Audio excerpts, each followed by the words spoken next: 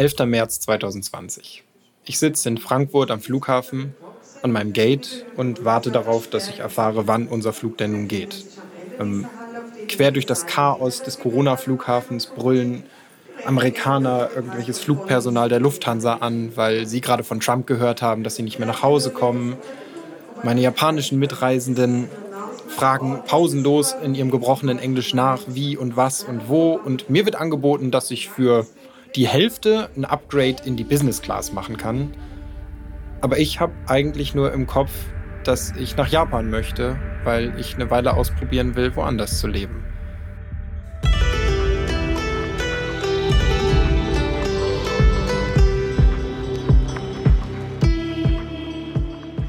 Willkommen zu Sayonara Heimat. Hauke wandert aus.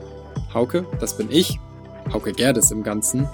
Und ich sollte wahrscheinlich erstmal erzählen, was ich die letzten Jahre so gemacht habe und wer ich überhaupt bin.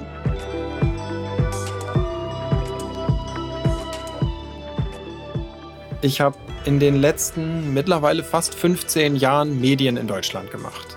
Unter anderem Fernsehen, MTV Game One hieß damals eine Sendung. Dann habe ich es zum Internetfernsehen geschafft, Rocket Beans TV.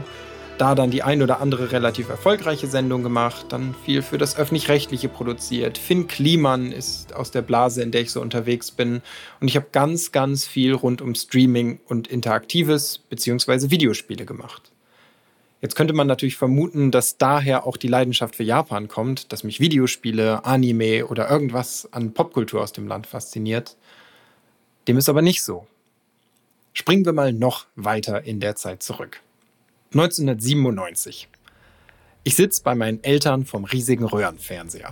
Wir sind 3 Geschwister. Meine Eltern arbeiten hart, aber so dicker haben wir es nicht. Das heißt, wir haben in diesem Jahr erst Privatfernsehen bekommen. Für mich das Fenster in die Welt. Plötzlich können wir Serien schauen, es gibt Zeichentrick, alles Mögliche.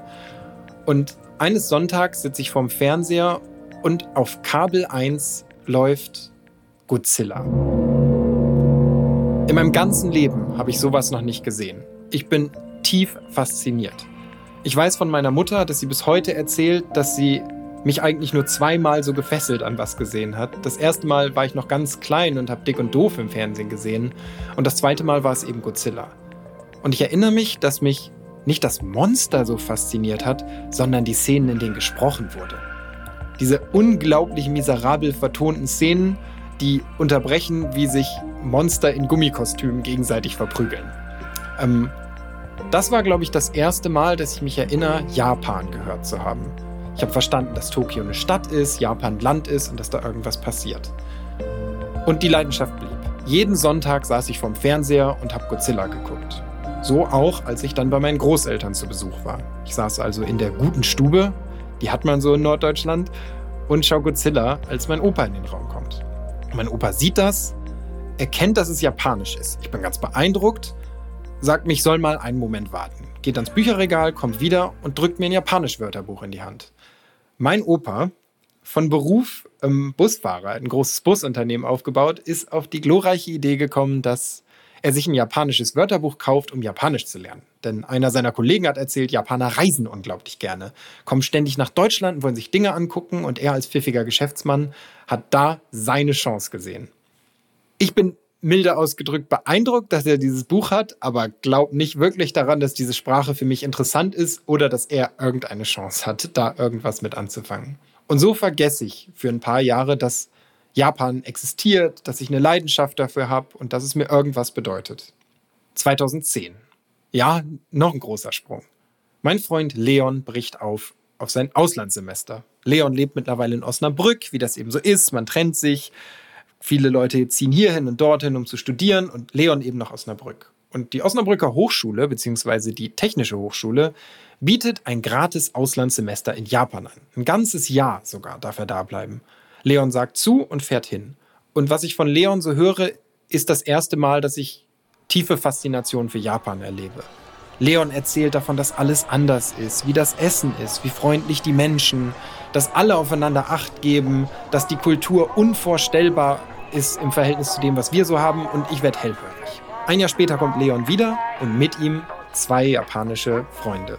Die sind eine Weile in Deutschland unterwegs und ich habe das Glück, dass ich mit denen rumreisen darf. Leon, die beiden und ich fahren also von Ort zu Ort, zeigen ihnen Deutschland, geben ihnen eine Currywurst zu essen, lassen sie mal Matjes probieren und zeigen ihnen, wie man in Deutschland so lebt und feiert.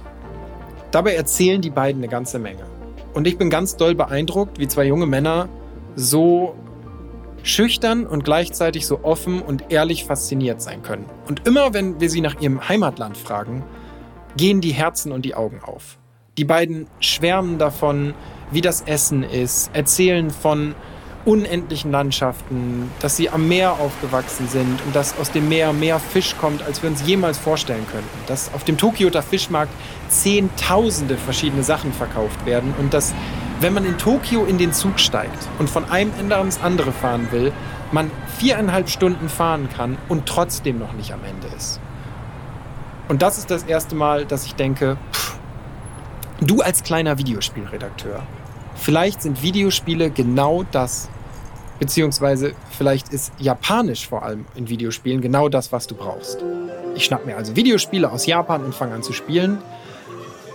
Und anders als man jetzt vielleicht erwarten würde, finde ich die ziemlich beschissen auf gut Deutsch. Ich kann damit so gar nichts anfangen. Das Bonbon-Bunte holt mich nicht ab.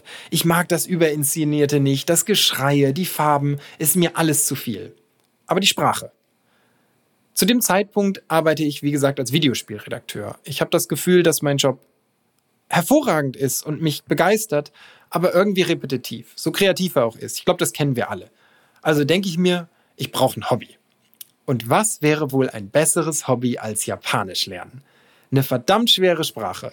Zu dem Zeitpunkt spreche ich Plattdeutsch, mittlerweile als Sprache anerkannt, meine Muttersprache, Deutsch, ein bisschen Holländisch und passables Englisch.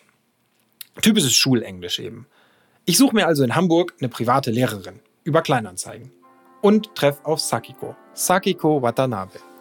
Sakiko ist genau das, was ich eben beschrieben habe. Unglaublich höflich, lebt am Rand von Hamburg, hat Musik und Deutsch studiert und bringt mir jetzt das erste bisschen Japanisch bei.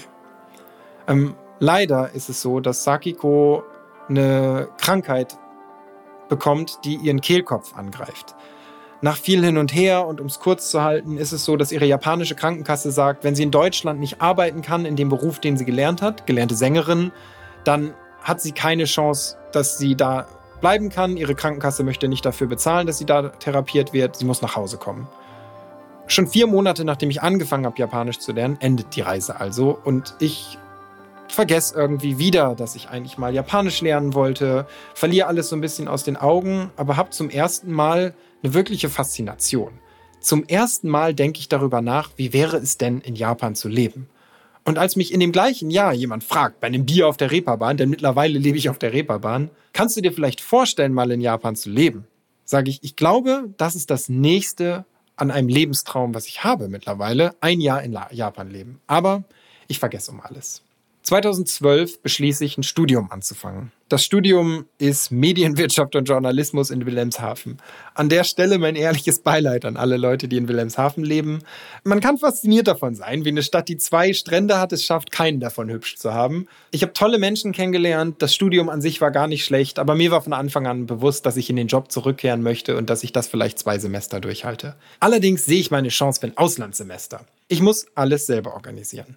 Und jetzt hören wir was wir im Laufe dieses Podcasts wahrscheinlich noch manchmal hören wollen. Japan ist anders und sehr speziell, was Papierarbeiten betrifft. Also alles, was irgendwie mit Dokumenten zu tun hat. Wenn man denkt, dass Deutschland ein Verwaltungsdschungel ist, dann kann man sich Japan wie diesen Dschungel vorstellen, nur dass niemand sich mal die Arbeit gemacht hat, irgendeinen Pfad da reinzuschlagen. Meine Hochschule hat keine Partnerhochschule. Japan hat zu dem Zeitpunkt 361 Universitäten und Hochschulen. Ich gehe alle durch. Wirklich 361 Hochschulen, die damals nur teilweise Websites auf Englisch haben. Ich schnapp mir eine Übersetzerin, ich fange an, meinen Englischtest zu machen, denn diese Zertifikate brauche ich alle. Ich lege mich im Studium mehr ins Zeug und ich finde nach ungefähr 3 Monaten 3 Hochschulen in Japan, die in Frage kommen. Aus diesen 3 kristallisiert sich eine heraus. Eine Hochschule, Ryokoku University in Kyoto. Alles ist sicher. Eigentlich hat alles geklappt. Ich habe die Gebühren bezahlt, die Banküberweisung ist das Abenteuer meines Lebens, denn ich muss mit meinem Vater zur Bank. Und in der winzig kleinen Bank im niedersächsischen Westerstede der Bankangestellten erklären, wie man japanische Schriftzeichen per Hand in einen Überweisungsträger einfüllt. Es klappt alles, das Geld kommt an. Aber im letzten Moment wird aus irgendeinem Grund mein Visum abgelehnt. Bis heute weiß ich nicht so genau warum und auch diverse Gespräche mit dem Generalkonsulat in Hamburg helfen nicht. Mir wird gesagt, leider passiert das manchmal. Der Traum platzt. Ich habe ein Jahr umsonst auf etwas hingearbeitet und ich muss gestehen, ich bin am Boden. Ich bin wirklich am Boden zerstört. 3 Monate schließe ich mich eigentlich in meiner Studentenwohnung ein, denn zu dem Zeitpunkt hat sich aus dieser Hoffnung oder diesem kleinen Traum wirklich ein Lebenstraum rauskristallisiert. Mir war klar, ich möchte in Japan leben und ich habe alles dran gesetzt, dass das klappt und es klappt nicht. Ich lerne meine Partnerin kennen. Wir ziehen nach Oldenburg, ich studiere weiter, arbeite nebenbei und mache mein Volontariat bei einer kleinen Werbeagentur, arbeite immer noch beim Fernsehen in Hamburg als Freiberufler. Und aus Hamburg kommt 2013 dann ein Anruf. Hauke, wir hier bei Game One haben eine Einladung bekommen und wir wissen ja, dass dir Japan ganz gut gefällt. Hast du nicht Lust nach Tokio? In dem Moment war ich schon. Ich schrei ins Telefon auf jeden Fall. Aktualisiere sofort meinen Reisepass und alles ist klar. Ich fahre nach Tokio. Zum ersten Mal in meinem Leben. Vom Moment 1997, als ich Godzilla super finde, zum Moment 2013 hat sich so viel getan und trotzdem ist die Faszination groß. Es ist ein Wolverine-Event. X-Men Wolverine Way of the Samurai war, glaube ich, der deutsche Titel. Wir fahren, also Ben, der Kameramann und beziehungsweise mittlerweile Freund, wir leben zusammen und ich fahren nach Tokio. Wir steigen in den Flieger, 11 Stunden später sind wir da. Zum ersten Mal bin ich von Japanern umgeben. Und das Erste, was mir auffällt, ist, dass wir im Flugzeug sitzen, auf einem 11-Stunden-Flug und ich während des ganzen Fluges nur einmal aufstehe, die meisten meiner Sitznachbarn aber kein einziges Mal. Im Flugzeug ist es auch nicht laut. Niemand schreit rum, niemand schaut laut irgendwas an Film, selbst die Kinder brüllen nicht. Und ich denke mir, naja, okay, ich habe viel über japanische Höflichkeit gehört und Zurückhaltung, aber vielleicht ist das auch nur so ein Ding. Wir kommen nach 11 Stunden Flug an, steigen in Tokio Narita aus. Für alle, die nicht wissen, wie das funktioniert in Tokio gibt es den Flughafen Haneda und Narita. Narita ist eigentlich in Chiba, also genau genommen gar nicht Tokio. Selbst mit einem guten Zug sind es noch so 45 Minuten bis sogar 1,5 Stunden bis Zentral-Tokio. Wir werden von einem Reisebus abgeholt. Wir treffen die Reisegruppe, alle anderen Journalisten, wenn man mich denn so nennen möchte, aus ganz Europa kommen zusammen. Wir steigen in ein Auto und unser Fahrer beginnt, uns während der Fahrt zu erzählen, was wir sehen. Ich klebe an seinen Lippen. Wir sehen am Anfang nur Landschaft und selbst das fasziniert mich zutiefst. Also Bäume, soweit das Auge reicht. Und ich dachte, ich bin in Tokio. Wie kann das sein? Wir fahren weiter nach Tokio rein. Wir sehen das Disneyland, wir fangen an, den Hafen zu entdecken. Er zeigt mit dem Finger auf Brücken, beschreibt uns, wo der Fischmarkt ist, wie groß alles ist. Und wir enden, heute weiß ich, in Shinbashi. Jahrelang hatte ich vergessen, wo wir damals waren. Dazu gleich noch mehr. Wir absolvieren also das Event. Zu dem Event gehört ein Training mit dem grünen Power Ranger. Wir sind auf einer Bootsfahrt mit den Schauspielern aus dem Film quer durch den japanischen Hafen. Ich bin ziemlich betrunken durch eine Bar gestolpert, in der wir einen japanischen Hirnchirurgen kennengelernt haben, der uns unter 16 Bier gestanden hat, dass er unsterblich in seine deutsche Kollegin verliebt ist und uns bat, für ihn einen Liebesbrief zu übersetzen. Übrigens habe ich die E-Mail-Adresse dieses Chirurgen noch und habe ihm vor 2 Wochen eine E-Mail geschrieben, auf die er geantwortet hat. Wir treffen uns nächste Woche auf ein Bier. Und ich glaube, aus all dem am allerwichtigsten kommt heraus, an der Stelle der Hinweis auf YouTube, wenn man meinen Namen und Japan googelt, findet man tatsächlich meinen Reisebericht mit einem Video des jungen Ich, das betrunken durch Tokio stolpert. Ich bin nicht stolz drauf, aber vielleicht möchte man es ja sehen. Jedenfalls wird mir zum ersten Mal klar, dass ich an einem Ort bin, an dem ich das Gefühl habe, vielleicht passe ich hier echt gut hin. Und ich war natürlich befangen und ich sprach 2 Brocken Japanisch.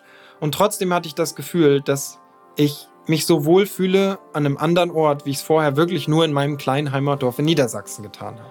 Und am letzten Tag unserer Reise besuchen wir einen der letzten 3 Schwertschmiede-Großmeister, was Katana betrifft, der Welt. Wir stehen also vor diesem Mann, der uns ganz beiläufig erzählt, dass er das Haus, in dem wir stehen, selber gebaut haben. 13 andere Männer sind anwesend, die auf Metall rumhämmern. Wir werden von einem japanischen Kamerateam begleitet und keiner dieser Männer spricht den Sensei, das Wort für Meister oder Master, überhaupt nur an. Nur sein Sohn richtet das Wort an ihn und seine Frau, die für uns übersetzt. Und wir führen dieses Gespräch. Wir haben ein unglaublich tolles Interview mit diesem Mann. Ganz beeindruckend. Schöner Funfact. Das Hobby dieses Mannes, der die letzten 55 Jahre seines Lebens Schwerter geschmiedet hat, ist kleine Schwerter bauen. Wenn er nicht gerade Schwerter schmiedet, schmiedet er Miniaturschwerter, die er dann vorm Fernseher feilt und schärft. Seine Frau hat die Augen verdreht, als sie uns das beschrieben hat. Jedenfalls sagt die Frau am Ende nicht nur Tschüss, sondern während wir gehen, richtet sie sich nochmal das Wort an mich, hält mich auf und sagt, fragt mich, ob mir Japan gefällt. Und ich sage, mir gefällt Japan sehr, sehr gut. Und sie sagt, vielleicht könntest du ja herziehen mal. Und das ist, glaube ich, der Moment, in dem mir klar geworden ist, ich muss das tun. Wenn ich das nicht tue, bereue ich das vielleicht für den Rest meines Lebens. Also fliegen wir nach Hause. Und ich muss gestehen, und so Klischee, also so kitschig es klingen mag, auf dem Rückflug habe ich Heimweh. Ben auch. Also sowohl Ben als auch ich fühlen Heimweh auf dem Flug nach Hause. Und wir kommen wieder an. Und ich bin wieder in meinem Leben. Und in meinem Leben habe ich eine Partnerin und einen Job. Ich wollte mir gerade ein Auto kaufen. Wir wollen umziehen. Und so kommt eins zum anderen. Und plötzlich habe ich eine Katze und eine Freundin. Und plötzlich habe ich eine Katze, ein Auto, eine Freundin und ein Haus. Und dann kommt ein Hund dazu und noch eine Katze und noch ein Auto. Und plötzlich ist es 2018. Und von Japan ist keine Rede mehr. Ich habe schon lange kein Japanisch mehr gelernt. Ich bin nie wieder hingefahren. Ich habe lange nicht mehr dran gedacht. Und ehrlich gesagt bin ich sogar ein bisschen traurig, wenn das Thema Japan aufkommt. Seit 2-3 Jahren schaue ich keine japanischen Filme oder Serien mehr, weil ich einfach traurig werde, wenn ich es höre. Ich glaube, ich habe meinen Traum aufgegeben. Und dann beschließe ich, dass das nicht sein kann. Dass ich 30 bin. Und dass, wenn ich jetzt nicht die Beine in die Hand nehme, ich vielleicht nie mehr aufbrechen kann und für immer hier bleibe. Ich kratze also mein Geld zusammen und buche mir einen Sprachkurs in Tokio. 4 Wochen Homestay, also bei einer Familie leben und Japanisch lernen. Und rückblickend muss ich sagen, dass das die beste Entscheidung meines Lebens ist. Denn ohne zu privat werden zu wollen, zu dem Zeitpunkt läuft meine Beziehung nicht mehr ganz so, wie wir das gerne gehabt hätten. Man wird erwachsen und es gibt andere Gründe, warum man eben nicht mehr zusammen sein kann. Und als ich aufbreche, steht eigentlich schon fest, dass wenn ich zurückkehre, niemand mehr so richtig auf mich warten wird.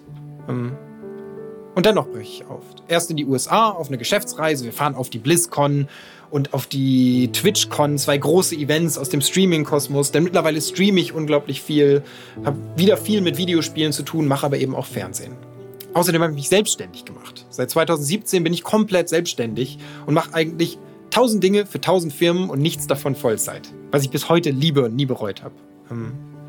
Ich breche also auf und nach den USA, in denen ich 4 Wochen lang mit unglaublich guten Freunden zusammen bin. Kollegen und Freunden. 4 tolle Wochen, die wir an der Ostküste rumfahren, in denen wir tolle Events besuchen und eine ganz, ganz hervorragende Zeit haben. Und ich überlege am Ende dieser 4 Wochen tatsächlich, ob Japan noch eine gute Idee ist. Denn ich fühle mich so langsam weit weg von zu Hause und mir fehlen schon am Tag meines Abflugs meine Freunde. Und ich sitze in Los Angeles am Flughafen ganz alleine. Mein Flug verzögert sich um 3 Stunden und ich esse irgendwelche billigen Chips aus der Tüte, drücke mir ein mittelmäßiges Sandwich rein und frage mich, ob das wirklich die beste Entscheidung war. Ich fliege. Und ich glaube, ungefähr 9 Stunden später bin ich in Tokio Haneda. Am Flughafen holt mich Stefan ab. Stefan wird man wahrscheinlich in diesem Podcast noch ein paar Mal hören. Stefan habe ich kennengelernt im gleichen Jahr auf der Gamescom. Denn eins der Projekte, Bonjour, an dem ich arbeite, hat ein Community-Treffen gemacht. Und auf diesem Treffen sitzt man eben mit ein paar 100 Leuten tatsächlich zusammen. Community und Leute vor der Kamera und hinter der Kamera und wer so alles kommen möchte. Und bei diesem Treffen ruft mein Freund Gino mir plötzlich zu, hey, hier der Typ neben mir, der will auch nach Japan, Hauke. Das ist ja witzig. Der fährt auch im gleichen Monat wie du. Und ich denke mir, ja, cool, dann können wir uns vielleicht im November, denn ich war im Oktober, November 2018 da, können wir uns ja mal treffen. Und Stefan ist nett. Wir schreiben hin und her und er erklärt sich bereit, mich abzuholen. Und das ist eine der besten Sachen, die mir so passiert sind, denn Stefan begleitet mich Ich bin völlig verschwitzt, völlig am Ende. Ich habe überhaupt keine Ahnung, was ich tun kann, soll und sollte. Ich habe mir gerade eine Telefonkarte geholt, das kriege ich gerade noch so hin, ich finde Stefan nicht. Irgendwann schnappt er mich dann zum Glück am Flughafen und bringt mich zu meiner Gastfamilie.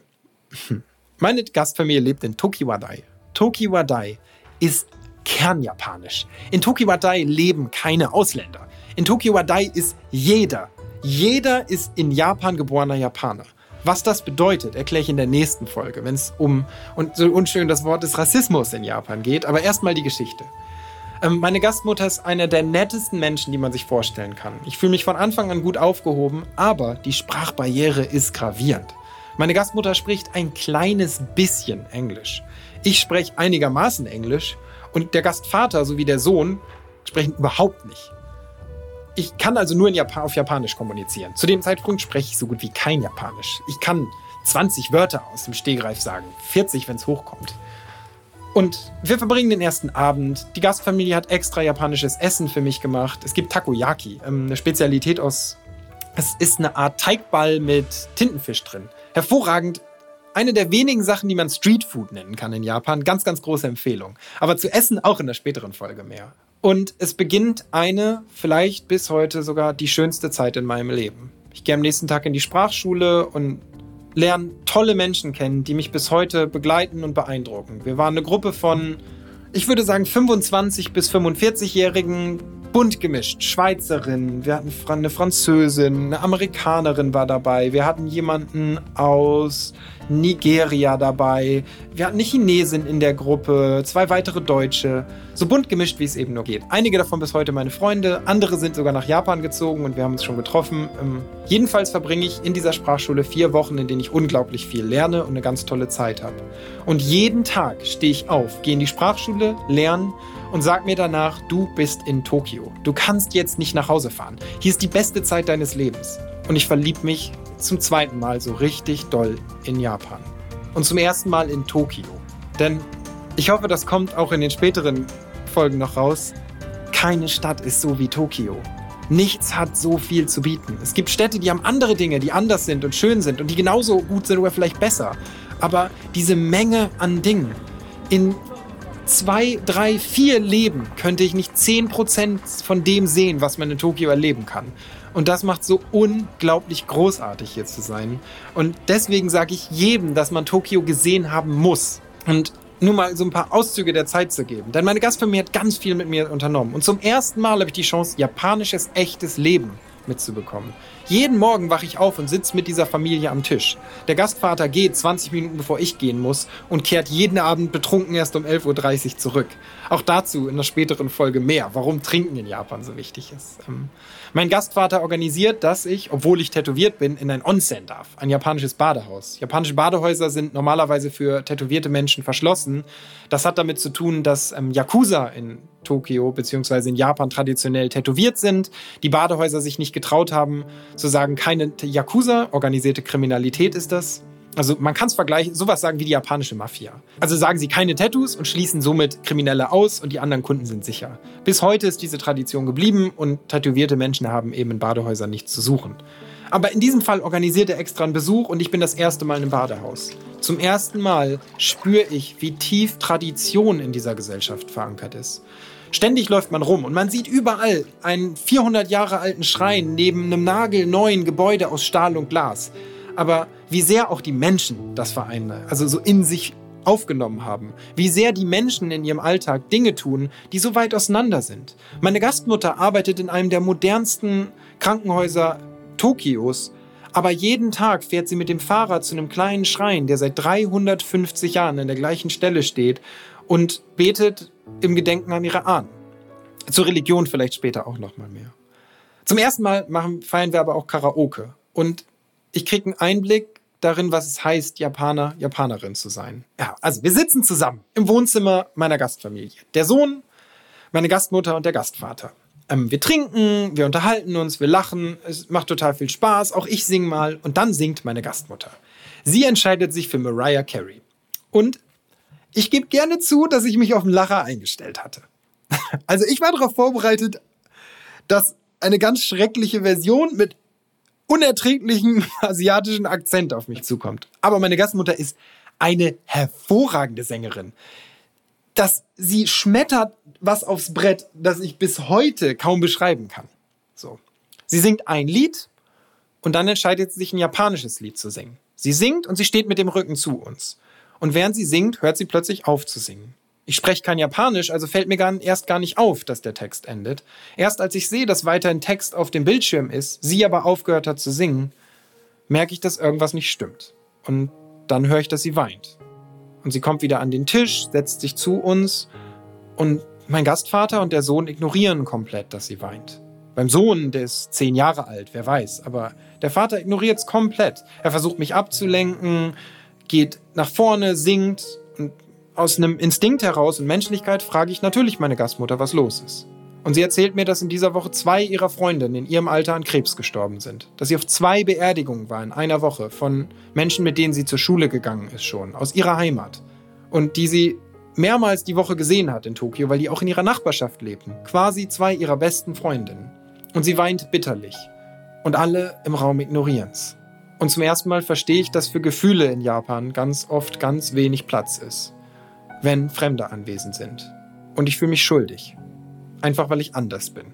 Und das ist ein Gefühl, das ich in einer späteren Folge nochmal beschreiben werde, aber das manchmal das Haar in der so leckeren Suppe ist. Jedenfalls nehme ich meine Gastmutter in den Arm, denn was soll ich tun? Ein weinender Mensch, den ich gerne mag, steht vor mir. Und ich breche eine weitere Regel, denn auch das ist in dieser Familie eigenartig.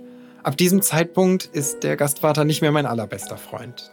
Die Worte zwischen uns sind wirklich nur noch das Allernötigste. Man grüßt sich und verabschiedet sich. Am Ende beruhigt sich das wieder ein bisschen, es wird besser, aber ich habe offensichtlich eine Grenze überschritten. Dennoch entscheide ich, dass das für mich der Ausschlag war, dass ich jetzt nach Japan muss.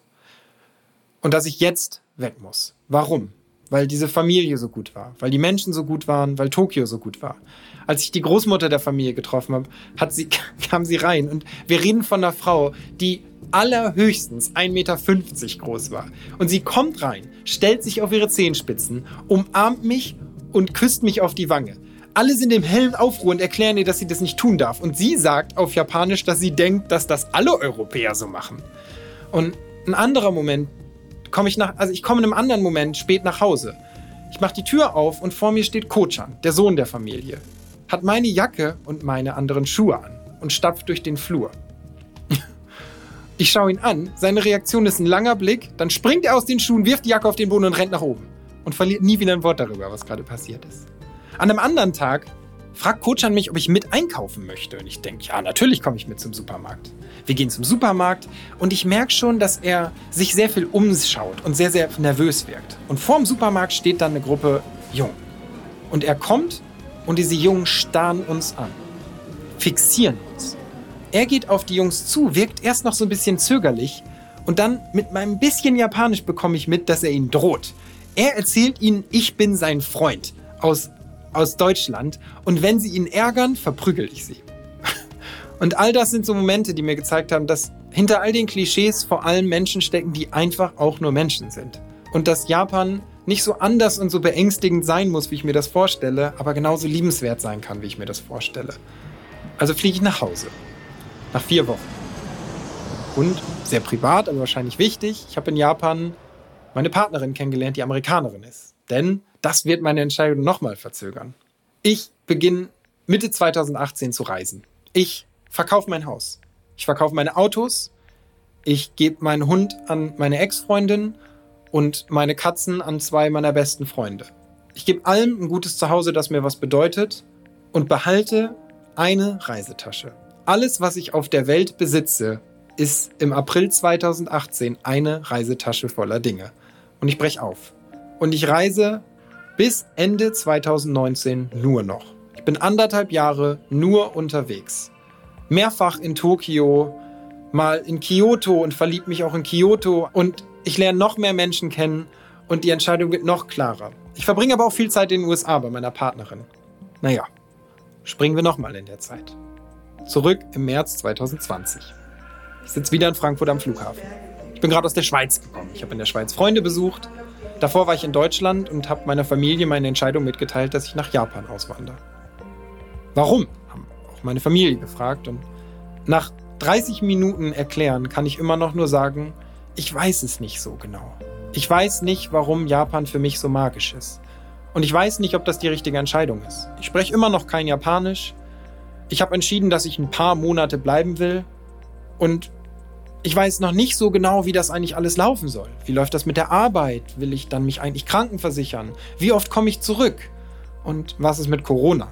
Denn, wie ich später erfahren werde, komme ich auf einem der letzten 5 Flüge in Japan an, die für die nächsten 7 Monate Touristen nach Japan bringen. Denn mein Visum ist noch ein Touristenvisum und auch das wird noch eine Menge Probleme bedeuten. Und von allem, was seitdem passiert ist, werde ich euch in diesem Podcast berichten. Von all den Facetten rund um meine Entscheidung, meine Heimat zu verlassen und in einem fremden Land Fuß zu fassen. Ich spreche mit Wegbegleitern, Freunden und Menschen, die Ähnliches erlebt haben, erzähle von den Schattenseiten, wie zum Beispiel Rassismus, dem ich begegnet bin, nehme euch aber auch mit ins verrückte Tokioter Nachtleben und auf kulinarische Erkundungstouren. In der nächsten Folge Sayonara Heimat alles zu meiner Zukunft, mitten in den Wirren einer globalen Pandemie, die ersten Schattenseiten des Fremdseins. Sayonara Heimat, Hauke wandert aus, ist ein FIO Original von und mit mir, Hauke Gerdes. Sounddesign und Schnitt Michael Krogmann. Externe Aufnahmen Delfina Gerling. Produziert von Tristan Lehmann und schon wieder mir. Gesamtleitung FIO Benjamin Riesom, Luca Hirschfeld und Tristan Lehmann.